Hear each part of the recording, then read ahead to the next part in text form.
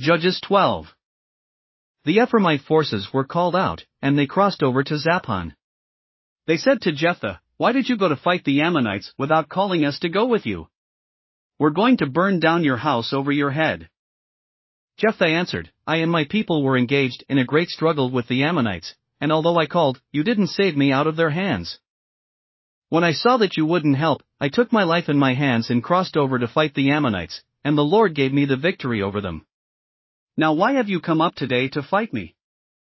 Jephthah then called together the men of Gilead and fought against Ephraim. The Gileadites struck them down because the Ephraimites had said, "You Gileadites are renegades from Ephraim and Manasseh." The Gileadites captured the fords of the Jordan leading to Ephraim, and whenever a survivor of Ephraim said, "Let me cross over," the men of Gilead asked him, "Are you an Ephraimite?" If he replied, "No," they said, "All right, say Shibboleth." If he said, Sibboleth, because he could not pronounce the word correctly, they seized him and killed him at the fords of the Jordan. 42,000 Ephraimites were killed at that time. Jephthah led Israel 6 years. Then Jephthah the Gileadite died and was buried in a town in Gilead. After him, Ibzan of Bethlehem led Israel. He had 30 sons and 30 daughters. He gave his daughters away in marriage to those outside his clan, and for his sons he brought in 30 young women as wives from outside his clan. Ibzan led Israel 7 years. Then Ibzan died and was buried in Bethlehem.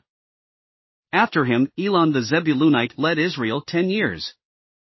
Then Elon died and was buried in Aijalon in the land of Zebulun.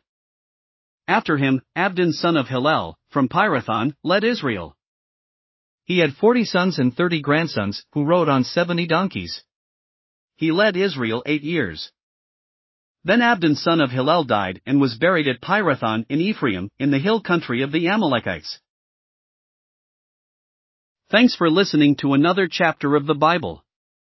At My Faith Fuel, we believe a good coffee fuels your faith and energizes your day. Please visit myfaithfuel.com to explore our delicious coffee blends. Part of each purchase goes to training worshipers around the world. Thanks for listening.